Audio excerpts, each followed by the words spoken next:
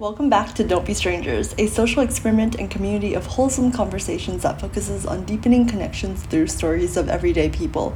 I'm your host Shin and I typically meet my co-hosts for the very first time while recording. If this sounds fun to you, please consider applying to co-host a future episode. Ways you can plug into this community this month is attending our open journaling session. Come gain some clarity with us by answering the three most important questions.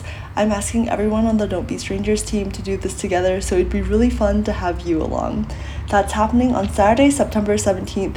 Please check the link in the description to register. We also have our monthly conversational game night on Sunday, September 25th, online and on Discord. Dallas friends, if you're available Wednesday, October 5th, I'll be trying the conversational game night in person at Union Coffee Shop in Oaklawn, so it'd be great to meet you. I'm so excited to introduce you to my friend Marika from the Netherlands. I met her during my first adventure in Oaxaca, Mexico with this digital nomad group called Wi-Fi Tribe. If you've listened to some of the older episodes, you may have heard me speak about this particular adventure as well as co-host with a few other Wi-Fi Tribers from that particular stay. But I especially adore Marika because she's so freaking cool. She's one of those people who makes you feel elated to grow older, which I think is a very special and rare kind of soul. Get ready to feel inspired for life as we chat about our newest friends and how we met them, Marika's life-changing sabbaticals, how she's turned her job as an interior designer into one where she can work from anywhere, rituals we practice, and salsa culture. With that, please meet Marika. Hi, I'm Marike. I am from the Netherlands. I live in Rotterdam. And I'm an interior designer, but in the past, I was also a management consultant and a pricing manager. And now I also help people to make a career switch in an easy way. I also lived in Amsterdam and Chile. And I really, really love to dance, especially salsa. So Latin America is really my favorite part of the world. And that's where I met you, of course. And for all listeners, as you can hear, my mother tongue is not English. So you might learn some Dunglish today, which is absolutely useless since it's not even a language. So I hope it's okay. No, I feel I was very surprised that you said that you were nervous about doing this because English isn't your mother tongue because I thought well you speak pretty fluently, so I don't see why you should be concerned at all, and I think you speak clearly as well. So I think it'll be great.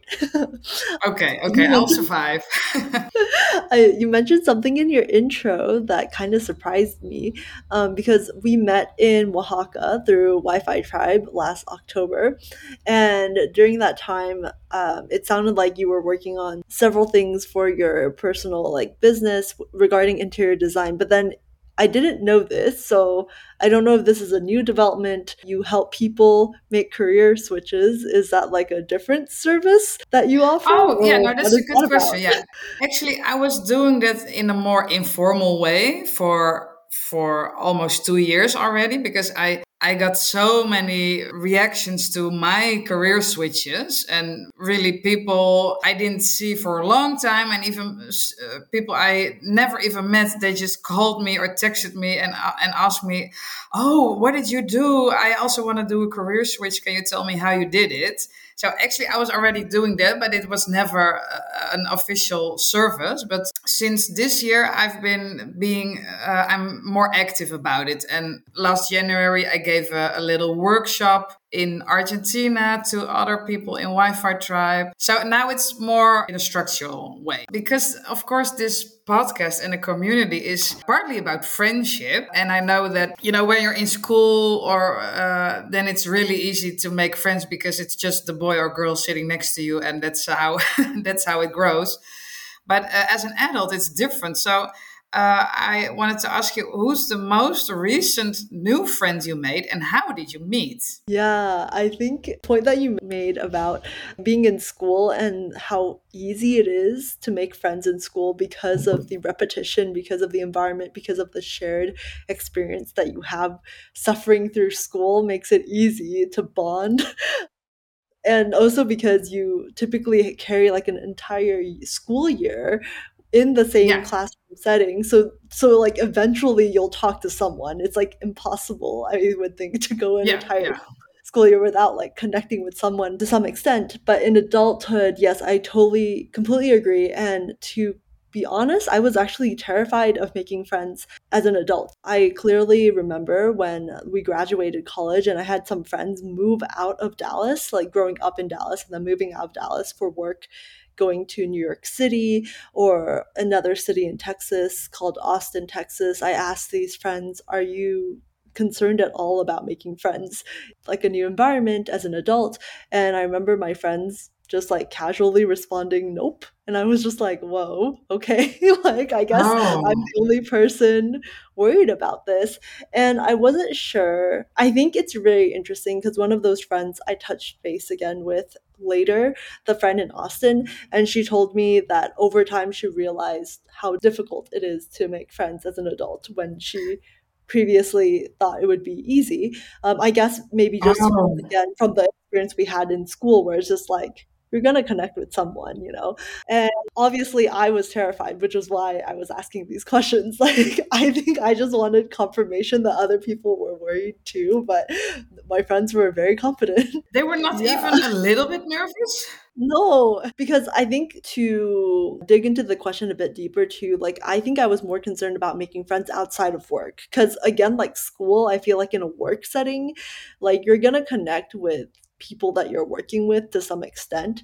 But for me, I kind of like a separation between my work and my personal life. Like I don't want to bring my coworkers into my personal life just because I feel like that would run the risk of having my work life bleed into my personal life as well. So I think my concern really stemmed from this idea that I was like, oh, what if I won't be able to find friends outside of work? But to answer the question itself, in terms of who is the newest friend I've made and how did I meet them, as we were chatting, I am currently in Colombia, in Medellin, for a total of 5 weeks. I got here, I think I'm like right now, smack dab in the middle of my stay here. So I've been here for about 2.5 weeks. I have about 2.5 weeks left. And interestingly enough, I've found it relatively easy to find friends in Medellin versus in Lima, Peru. I wasn't really able to make any connections over the span of 6 months. I took a ceramics class there and I was able to make a slight connection with my teacher. Like, she was really fun, but she was always really busy, so there wasn't really an Oh, opportunity to yeah. connect further outside of like the workshop. And then the classmates that I had, it was like a relatively small workshop, and so there were only like three or four other girls in this small little room. And Yeah, like I think the nature of ceramics is almost meditative to the extent that like it doesn't really provide an environment for conversation. Like yes, you can have conversation, but I feel like people are there to yeah, like focus on the clay. And so I don't think I like realized this when I signed up for it because I typically try to sign up for a class of some sort wherever I'm traveling. So one to invest my money into someone local to and then learn a skill and then practice Spanish while I'm there in a real context. Yeah, since we last met, because like when we met in Oaxaca, I feel like my Spanish level was still pretty basic because I hadn't been speaking for about a year previous to that trip. And so I was taking Spanish specific classes there. So I signed up for a language school and I was taking Spanish classes. But now, since about the beginning of this year, I've kind of switched my tactic. And instead of taking more language classes, I'm taking like real world context classes. So in Mexico City, which I did at the beginning of this year, I took like a painting class and I met a few girlfriends through it. In Cusco, I did a Wi-Fi tribe chapter in Cusco as well. And there yeah. I took this theater therapy class and that was like really fun and like really pushed my limits because it was a lot of like Oh, is it like improvisation. improv? Yeah, exactly. It was a lot of improv and Oh, I was like, wow, but in Spanish. yes, yes, yes, yes. So I was like the only Whoa! one. Oh, that's no, but Yeah. that's a really nice challenge. Yeah. And then here in Medellin, I'm taking some barista classes. I've always wanted to try to learn like latte art and stuff. Like it's so fun. Yeah, I'm getting a bit sidetracked. The the friend though. Yeah, so The so friend, what's different in medicine that it's easier here to make friends as an adult? I think what helped was that in my work in the US, I had one coworker from Colombia, and although he wasn't from Medellin, he had two friends in Medellin. So he put me in contact with the two friends. So immediately, like coming into the city, I had two native friends who could, Oh yeah. yeah, like help out in terms of being like local guides. And then everyone in Medellin recommends for you to do like a small day trip out to this place called Guatape, and it's just like gorgeous landscape. There's like this huge rock that you would climb these staircases to get to the top, and then take have this like gorgeous panoramic view from the top. One of my local friends, through like that was a mutual with my ex coworker, had Yeah. recommended this particular tour group. And so I thought, great, I want a local specific tour group versus like a foreigner targeted tour group, because my strategy was that I was hoping that I would find and meet like locals through this tour group. Yeah. Yeah. And what ended up happening was that it actually was a lot of locals, but like Colombians from other cities, which makes sense, who are like traveling to Medellin to also do their own tourism. But Oh yeah. there was one girl who was there who apparently is a Spanish teacher traveling in that tour group with her student visiting. So I guess like the teacher, they're just friends now. She is local to Medellin, basically playing a local guide to her like ex student. We had the opportunity because like the tour group situation was like a full day. We ended up randomly sitting at the same table for breakfast, and so like we started talking to everyone at this table. And at our table, it was like my husband, me from the US, there was a guy from Spain who was traveling with a girl from Uruguay, and then there was like the Medellin girl plus the girl visiting from Cartagena slash London. And so we all kind of Yeah. like exchanged conversations, and that was really cool. And by the end of the day, we had all exchanged WhatsApps. But I was specifically interested in the girl from Medellin because of everyone at the table. Like she was the only one I would be able to continue hanging out with because like the girl from Cartagena was gonna Oh. like go back, and the guy from Spain and the girl from Uruguay were leaving the city like that same night we did the tour. So it was just really interesting. Yeah. So this is all to say that this was how I met her during this like day trip. And then we added each other on Instagram, and then we kind of like loosely started talking like last week. And then last weekend, we went and visited the botanical gardens together, which apparently she had never visited either. And it was just really cool speaking with her because there was in so many ways we connected in being third culture, because she was telling me about how her family's from Colombia, but before she was born, her parents moved to Venezuela due to the timing of when each of these countries were rising and falling. So at that time, the country of Colombia was kind of like falling apart politically, financially, economically. And so her family fled to Venezuela, and then she grew up in Venezuela for 19 years, and then the opposite happened where like Venezuela was having like an era of degradation, I guess you could say. And so then Yeah. they Yeah. yeah, so then they migrated back, and then she has been in Medellin for like 6 years. And so it was really interesting talking with her because I feel like there were overlaps in our experience of me being Asian American, so feeling third culture in a way of like not really belonging in America and not really belonging in like Malaysia where I was born, and her Yeah. kind of understanding of that as well, like not feeling like she really belonged in either country because of like the way that she was raised and like the way that her family moved. So yeah, that was how I met her. And then I only have 2 weekends left here before I go back, but I am intentionally trying to hang out with her these 2 weekends before I leave so I can like Yeah. develop this connection because it's really interesting to me. And I felt like we really clicked on a number of points, including an interest in thrifting and like secondhand items. That's something else that and then also travel, language learning, because she learned English of her own account. That's my newest friend, and that's how I found her. So I'm glad that like my strategy to try to travel with the local tour group worked to like find at least one person. Yeah. Yeah. It sounds really exciting. So maybe it's also a combination of you at least grabbing every opportunity you see in the place you're in, because I mean I think you're very proactive about it, but also finding someone that you have some things in common with, that's always really nice.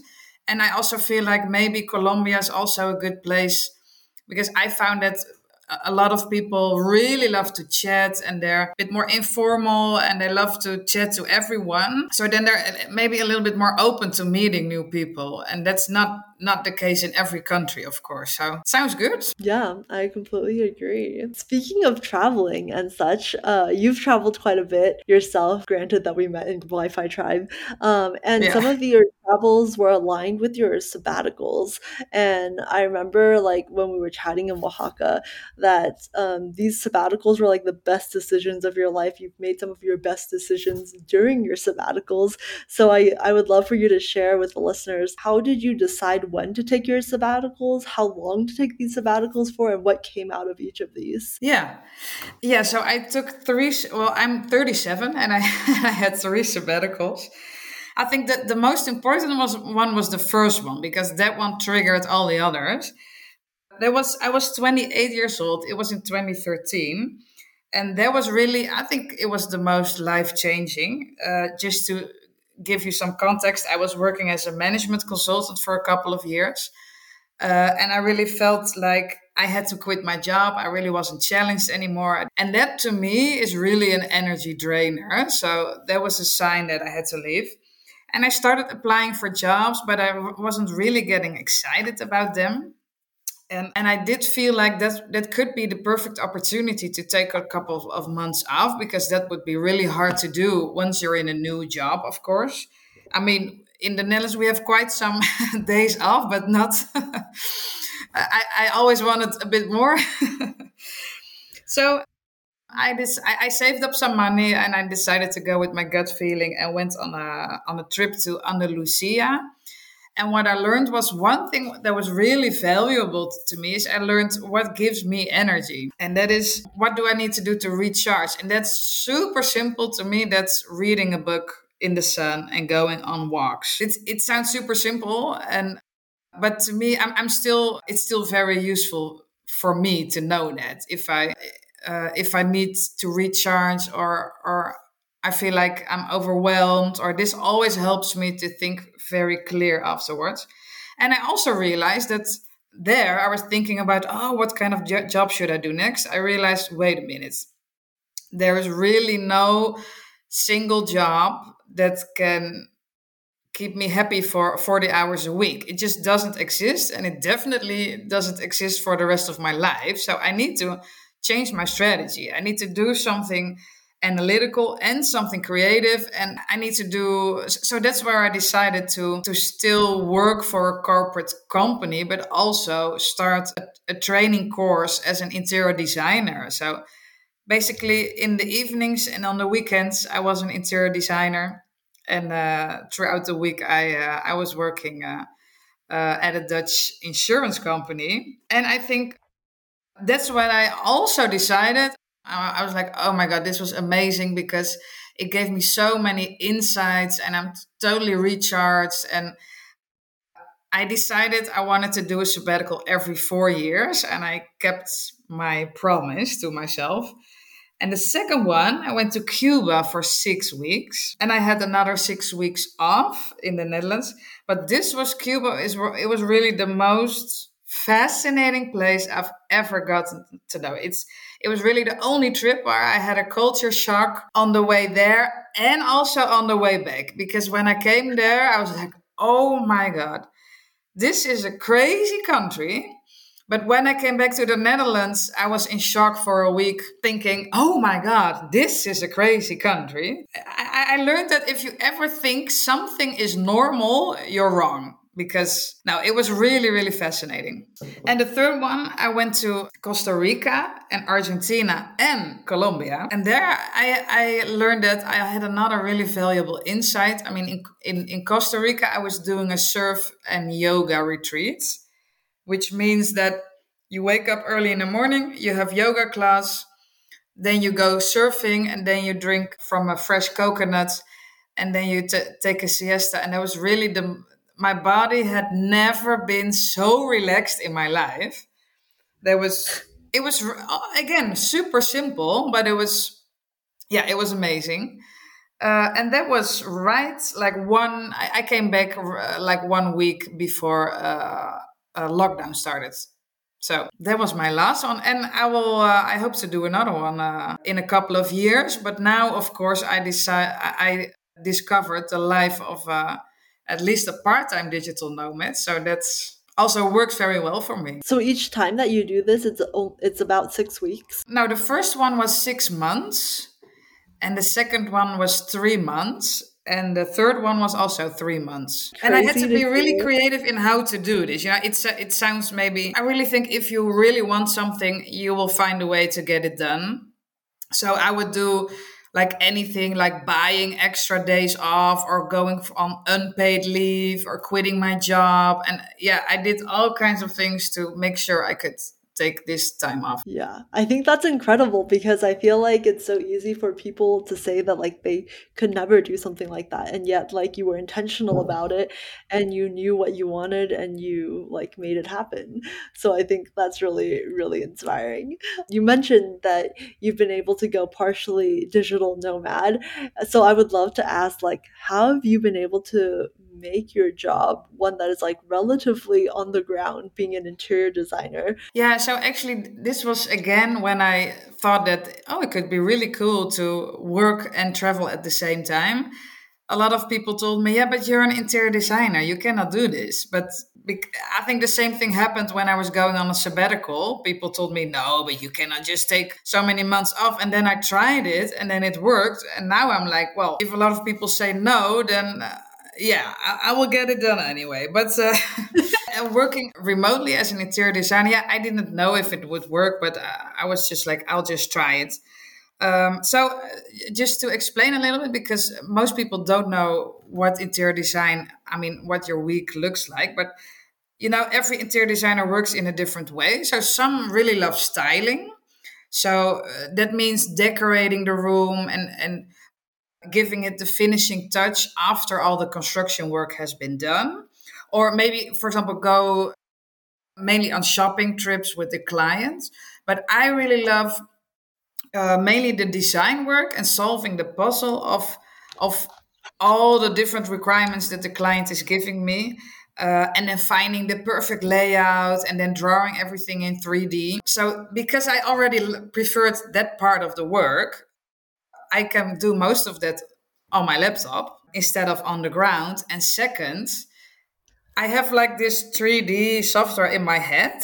So I just need a floor plan. And what is north, east, south, and west. And then I already know I can feel the space. So I already know like, oh, this is gonna be everyone's favorite spot, just dependent on the where the sun is and how the windows are. And so I already know that without even visiting the site. So, and I know that because I was a project manager before, I also already really love to solve puzzles and but also work really efficiently. So I think this will all helps to do most of my work remotely. But there are still times in your project where you would still need to physically visit the space, right? At least like at the Yeah. beginning of the project or at the end of the project, at least I would imagine. Well, it actually only for like doing measurements of the space or putting all the samples and the materials and colors together. But I can do that right after and right before I go on a trip. Yeah, So that I makes sense. already have a new tradition. On the Amsterdam airport, I always go to the mailbox and like mail the last samples and wallpapers to my clients and before I take off. And then when I land again in Amsterdam, then I just go right to see the first client. But I think I can do like at least 80 or 90% remotely. Wow, yeah. And how long do your projects typically run? I imagine that there are different timelines But yeah, your standard project, like, is there it's like about a month, or it's like about 2 weeks, or Yeah, five yeah. weeks. Yeah, yeah. I just optimize the whole process so I can tell everyone exactly like on this date you will receive my complete design. Oh wow, that's amazing. And that's like perfect too, because like Wi-Fi Tribe chapters are typically a month. So that's Oh like yeah, awesome. yeah, That like yeah. aligns up. How many chapters have you done? And do you have any others planned? I did two. So the one in Oaxaca was the first one, and then my second one was in Buenos Aires in January. And I also went on another trip, but that was not with Wi-Fi Tribe, to Portugal in July. And Yeah. now I'm looking at how to spend the winter in some kind of warm, sunny country. So I'm looking at what new chapters are coming up. Another question for you. I would also like to talk about food because I remember in the kitchen in Oaxaca we had such a lovely outdoor kitchen, and there was, every we were there with a group of 20 people, but there were every morning there were the same 3 or 4 people in the kitchen. And but I think you were really the most stable one because you were always cooking a super healthy complete meal every morning. And it really, then I realized like, oh, this is not because you want to, I don't know, you want to eat yogurt, but you're really eating things that are really good fuel for your body and mind. And my background with food is I also love to eat healthy, but I grew up in a region close to Belgium that is, it's a bit weird. People love food, but mainly like big quantities of food. The region is really known for its gourmet lifestyle. And just to give you an example, I organized a family reunion for 100 people, and nobody had any dietary restrictions. There were not even people who were vegetarian, nothing. Everybody ate everything. That was a bit shocking to me. So that's almost like the opposite of seeing food as fuel. I was curious, like, what is the role of food in your life? Yeah, I definitely think that as I've transitioned to a focus on health, and I would say that this started in adulthood when I realized I had more control over, my schedule and like what I did, moving out of my parents' place and, having to now take care of myself, that the role that health plays in having a fulfilling lifestyle is that if you don't have health, then you can't really do anything else. And so, Yeah. for this reason, I really put an emphasis on three things that I call my like health gauges, which is how well I'm resting. So that would be sleep, meditation, naps, like anything that's just like recovery based, then like my activities to balance that, and then how I fuel myself, which is like the food portion. And so I really do view food very, I guess, objectively. Of course I like enjoy food as well, but I feel like I enjoy it more sparingly than like the average person. Like, I prefer to cook all my meals in the realm of like optimizing my life. I don't want to spend too much like mental or physical energy having to like get creative with how I eat. So like the grocery store run is always about the same, Yeah. and I eat about the same like every single day. And then eating out for me is like maybe I'll eat out once or twice a week, and that's going to be like a ceremony. This is a time to be present, to enjoy like the fact that I have the capacity to pay someone else to cook for me versus like me doing all of this like batch cooking. It's Definitely. beautiful. But what about you, your relationship with food? Because you've kind of given the background and you've said that you like eating healthy. What is your distribution of you cooking, you eating out versus, yeah, healthy, unhealthy? Yeah, that's a good question. I think when I was still working in Amsterdam, then I would really I ate out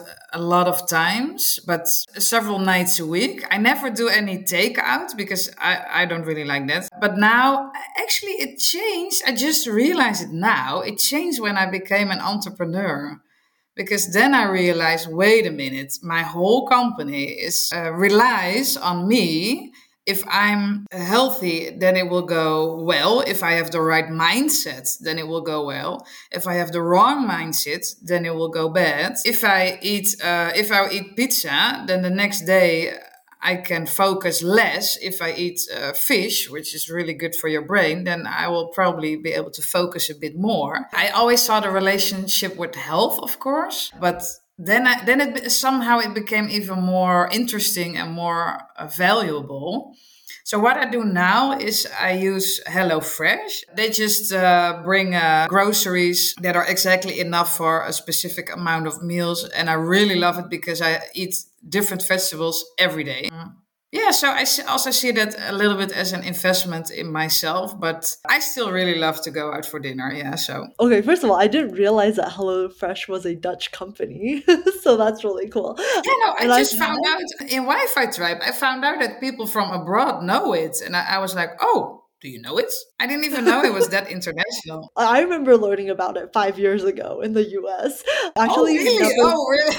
I'm totally not up to date. but I've always had curiosity for like these sort of like meal prep services. I think it's really cool. I just haven't been stable enough anywhere to try it. So, yeah.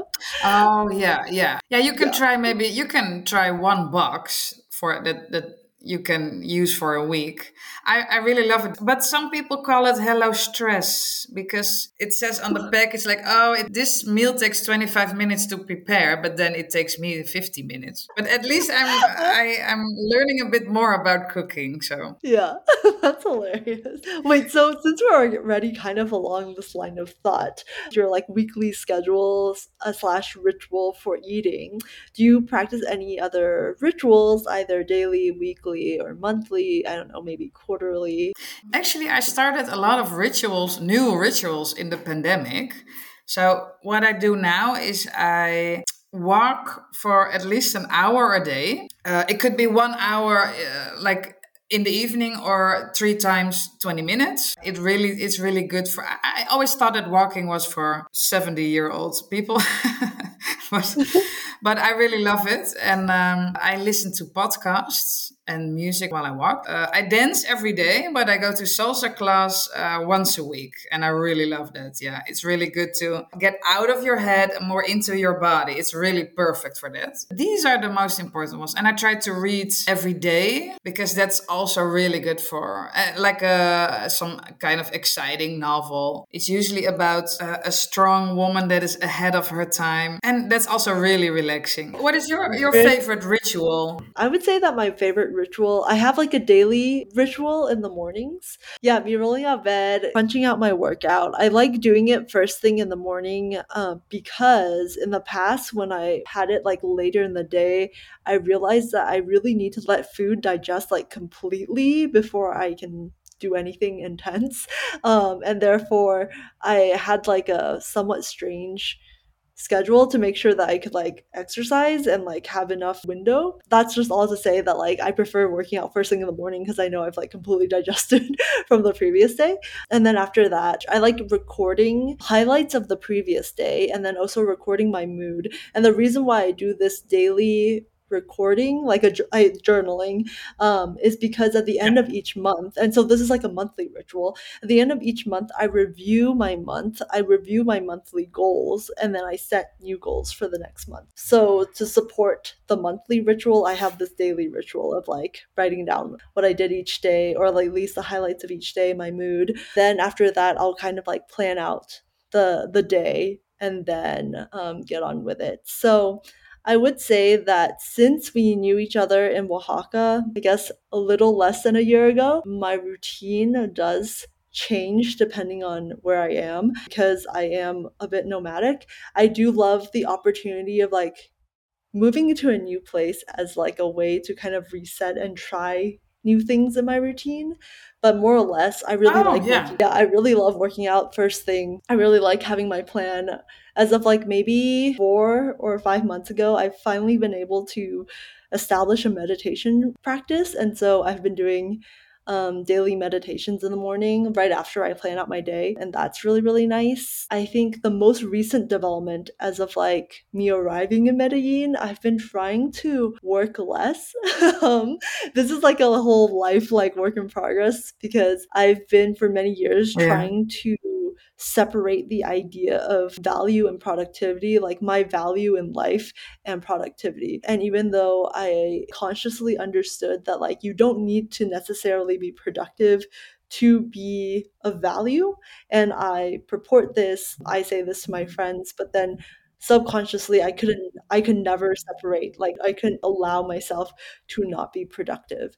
And so that caused a lot of stress Oh, because when I had time to relax, like I just couldn't. And which is why like probably people saw me as like so productive and like always on all the time. And it was because like I just could not let myself turn off. So it's been a work in progress. Like throughout this entire year, there's been things that like I've done. So like back in the spring, I did a hypnotherapy session with one of my friends' hypnotherapists. And I think that was like the first key step to like me separating the idea of like productivity and my value. And it was actually because of that hypnotherapy session that I started being able to meditate, which I've never been able to do my entire life because like I just couldn't let myself stop for like 5 minutes because I was oh, like unproductive. yeah. So So is meditating not productive to you? it is. I do see it as productive. I see rest as productive as well. But like I think the issue that I was facing for the longest time was subconsciously allowing myself to rest. And so like what I see Yeah. meditation as is Oh, like yeah. productive rest. I consciously could say like, yes, you as my friend, you need rest. And I can say to myself, yes, Shinyi, you need rest. Like resting is productive because it will increase your creativity, it'll increase your productivity when you are on. And yet like subconsciously I couldn't attach the idea of like Yeah. rest and productivity. So the latest, I guess, like routine that I've developed within my time here in Colombia is that I've decided that I think I talked about this in Oaxaca, that I try intentionally to work only 2 hours a day of my like day job.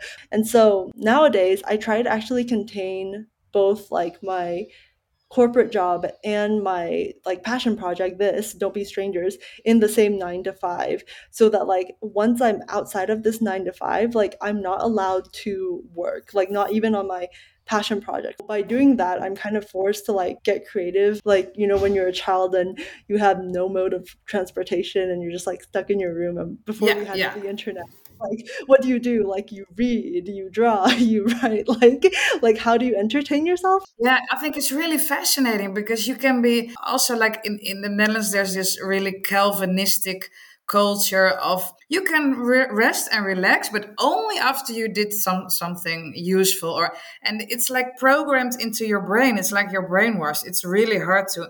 But once you meet people from, I don't know, Spain or Italy, in Italy, they say dolce far niente. Doing nothing is actually really, really, really good. Then you're already being useful. I wish I was born with that concept. It will make it far easier, I think, to really rest. It's so interesting the way that our culture and our society and like even like location of where you are in the globe and like the context for that culture there and the way it impacts your perception regarding rest. This is kind of jumping topics, but what's next for you in life and what are you looking forward to? Oh, yeah.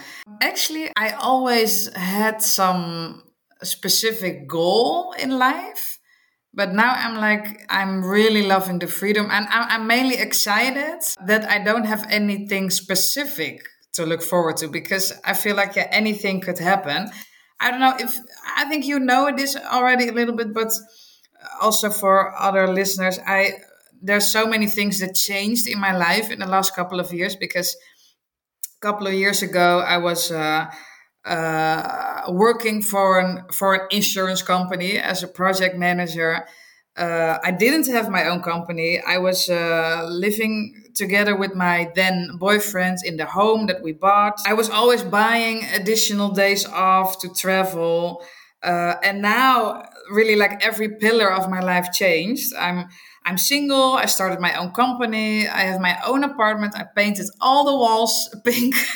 I became an interior designer. I became a part-time digital nomad.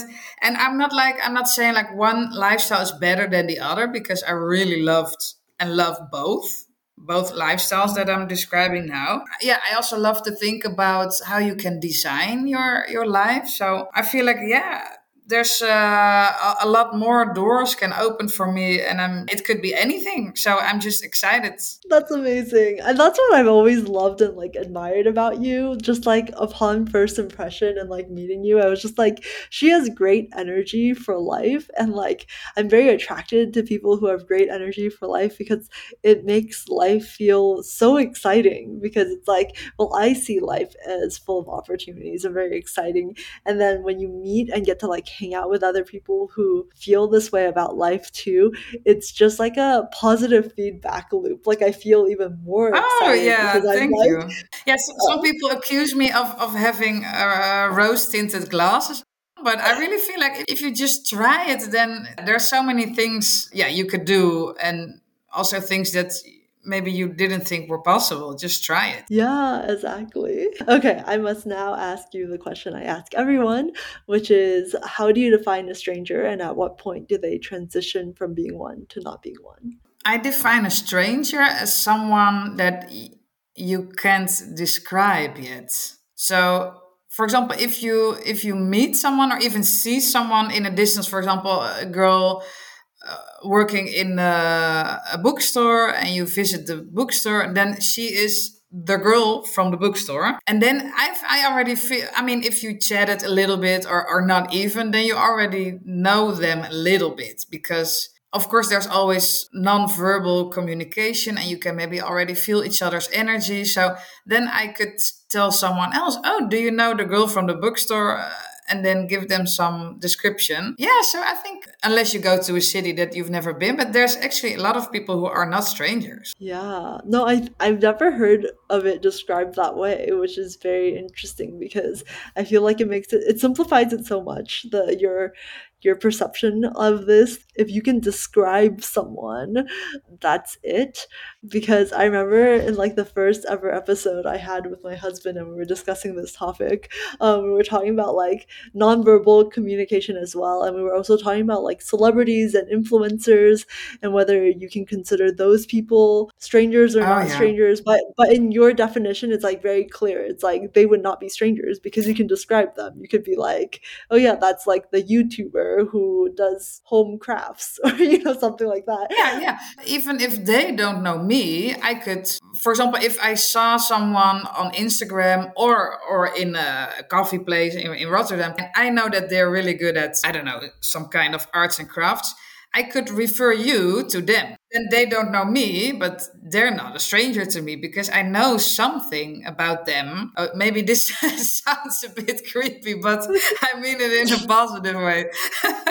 No, I think it's very positive because it does make the world feel so much like safer and like more Oh yeah. connected because it's like instead of the first assumption of meeting someone to be one of disconnect, it almost seems as if like through your description that like it's just a description, that's all you need to identify someone as not a stranger, then it makes the world feel so much safer. And I feel like it would also empower a lot of people to feel more comfortable too in like making connections because it's like, oh yeah, it's the girl at the bookstore. So it feels they're more approachable, to think of them Yeah, as yeah, not as yeah. Yeah, so I so really think there's that even if Mhm. there was no verbal communication, you can recognize each other, and that really lowers the barrier to start talking, right? Yeah. What do you think about internet connections if there's no recognition of like a face or something? So, like, I guess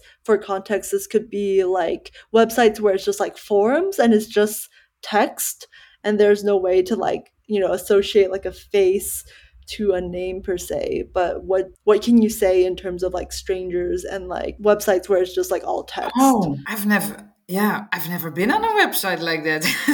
Maybe because I don't use forums and I don't play video games, and I don't know where. No, I never. No, I always see a face. Yeah. I try to Mhm. think of an example, but yeah, but then it will definitely feel way more anonymous, way more far Right. away. I would be definitely be less inclined to start talking. Yeah, and I wonder if that's like partially the reason why people feel safer online to be a bit meaner, I guess, because there is that like Oh yeah. disassociation where you can be like more anonymous as well, to be like to pretend to be anyone, to like say anything that you want. Yeah, actually, Yeah. there was just a big scandal in the Netherlands where a politician was, well, of course, this happens everywhere, but politician got threatened by life by anonymous people online, but they managed to find these people and they brought them to court and they interviewed them and they asked him, why did you do it? Did you have, they seemed to give honest answers by saying, yeah, I was having a really bad day and I really had no idea that it's, I mean, you don't even know me, and I really didn't have the feeling that I could have such a big impact on your life. I was just being super grumpy, and I was fed up with it. But I really didn't think you would take it seriously. I didn't, and they didn't think about it, of course. So I thought that was quite interesting because that was, yeah, the only time you hear about what goes on in the minds of people who are really being super crazy online in an anonymous way. They obviously didn't feel any connection, otherwise, they would have felt some kind of empathy for the people that they were Right. attacking. And I think it's also really Yeah. interesting that you mentioned in there that in their interviews that they mentioned that they were feeling grumpy as well, and that therefore, and just having like a bad day, and therefore part of the Yeah, reason maybe a why more they were. extreme version of grumpy. But yeah, yeah. I mean, of course, it was. Yeah, they knew they were not being objective. Of course, yeah. It was not an excuse, but you can understand it like 1% more. Yeah, yeah. To bring this on a lighter note, because I want to end Oh on a yeah, positive maybe that's a good note. idea. I actually wanted to ask you the same question you asked me, which is, who is your newest friend and how did you meet them? I started renting a flexible, like a work spot, a workspace. And that's actually a community that reminds me of Wi-Fi Tribe, but it's really local. It's in Rotterdam. So I'm renting a desk in an office with 40 women, all entrepreneurs in Rotterdam. And it's really nice. They organize a lot of events. So, for example, tomorrow we're going on a boat trip. Yeah, and I feel like we have so many things in common. We're all entrepreneurs. And I think everyone is pretty ambitious. We have some really good discussions in the office and outside the office. So that's like also a good place, I think, as an adult to meet new people. You already know, like in this office, we're going to have a lot of things in common. The same thing happens in salsa class. I think salsa is also, it's not just the class, but it's also the salsa culture where I think it's completely different than, for example, tango or other. In salsa, it's like everyone can be on the dance floor, everyone is welcome, everyone feels so excited to dance again all the time. So it's a super positive vibe. So I feel like also in salsa class that I started also in spring, I just met so many people who feel the same way about something that we're all passionate about. I think that creates a connection instantly. Yeah. How did you find the community of women entrepreneurs and their co-working space that, yeah, that you found? Oh, actually, I found them through a podcast. Oh, really? Because it's a coincidence. Yeah, the founder was on a podcast, and they're just here in Rotterdam, so I should have known them. But I heard an interview with the founder on a podcast, and then I just looked them up on Instagram, and then I compared them with other workspaces in Rotterdam because there's a lot. I think if you're curious and just take the step to check some things out, and you do, you take a lot of initiative, right? Finding a course and thinking about what would be nice and what would be useful, and if you're a bit proactive about it, then you can discover a lot of amazing things. Right, exactly. And I think there's something very key in this conversation that you've shared with us too. The repeating theme, I think, is just not having any fear of like trying things out, even when like the opposition of like your friends and your loved ones. It's like you don't really know, and it could turn out for the best. So yeah, I guess Yeah, one of the yeah, living your best life is just trying things with optimism and then seeing where it takes you. definitely, totally agree. I'm Awesome. gonna put it on a sign. I'm gonna hang it in my apartment. I mean, I don't really think Marika, of all people, would need to have that reminder given the direction of her life. But wow, what what a girl boss. I'm so attracted to people who go against the grain because I have such a rebel alien spirit inside me, so seeing others being rebellious makes me feel understood and also lights a fire on my soul. May I grow up young like Marika. If you want to chat with Marika, you can find her on Instagram at Studio Mustards, and as you've heard yourself, she's super friendly and approachable, so please say hi. And if you have any opinions on any of the topics we've touched on, I'd love to hear from you at Don't Be Strangers on Instagram. It's also the page where you can register for our upcoming journaling and goal setting events, conversation game nights, sign up to be a pen pals, and join our Discord. Sending you so much love, and as always, don't be a stranger.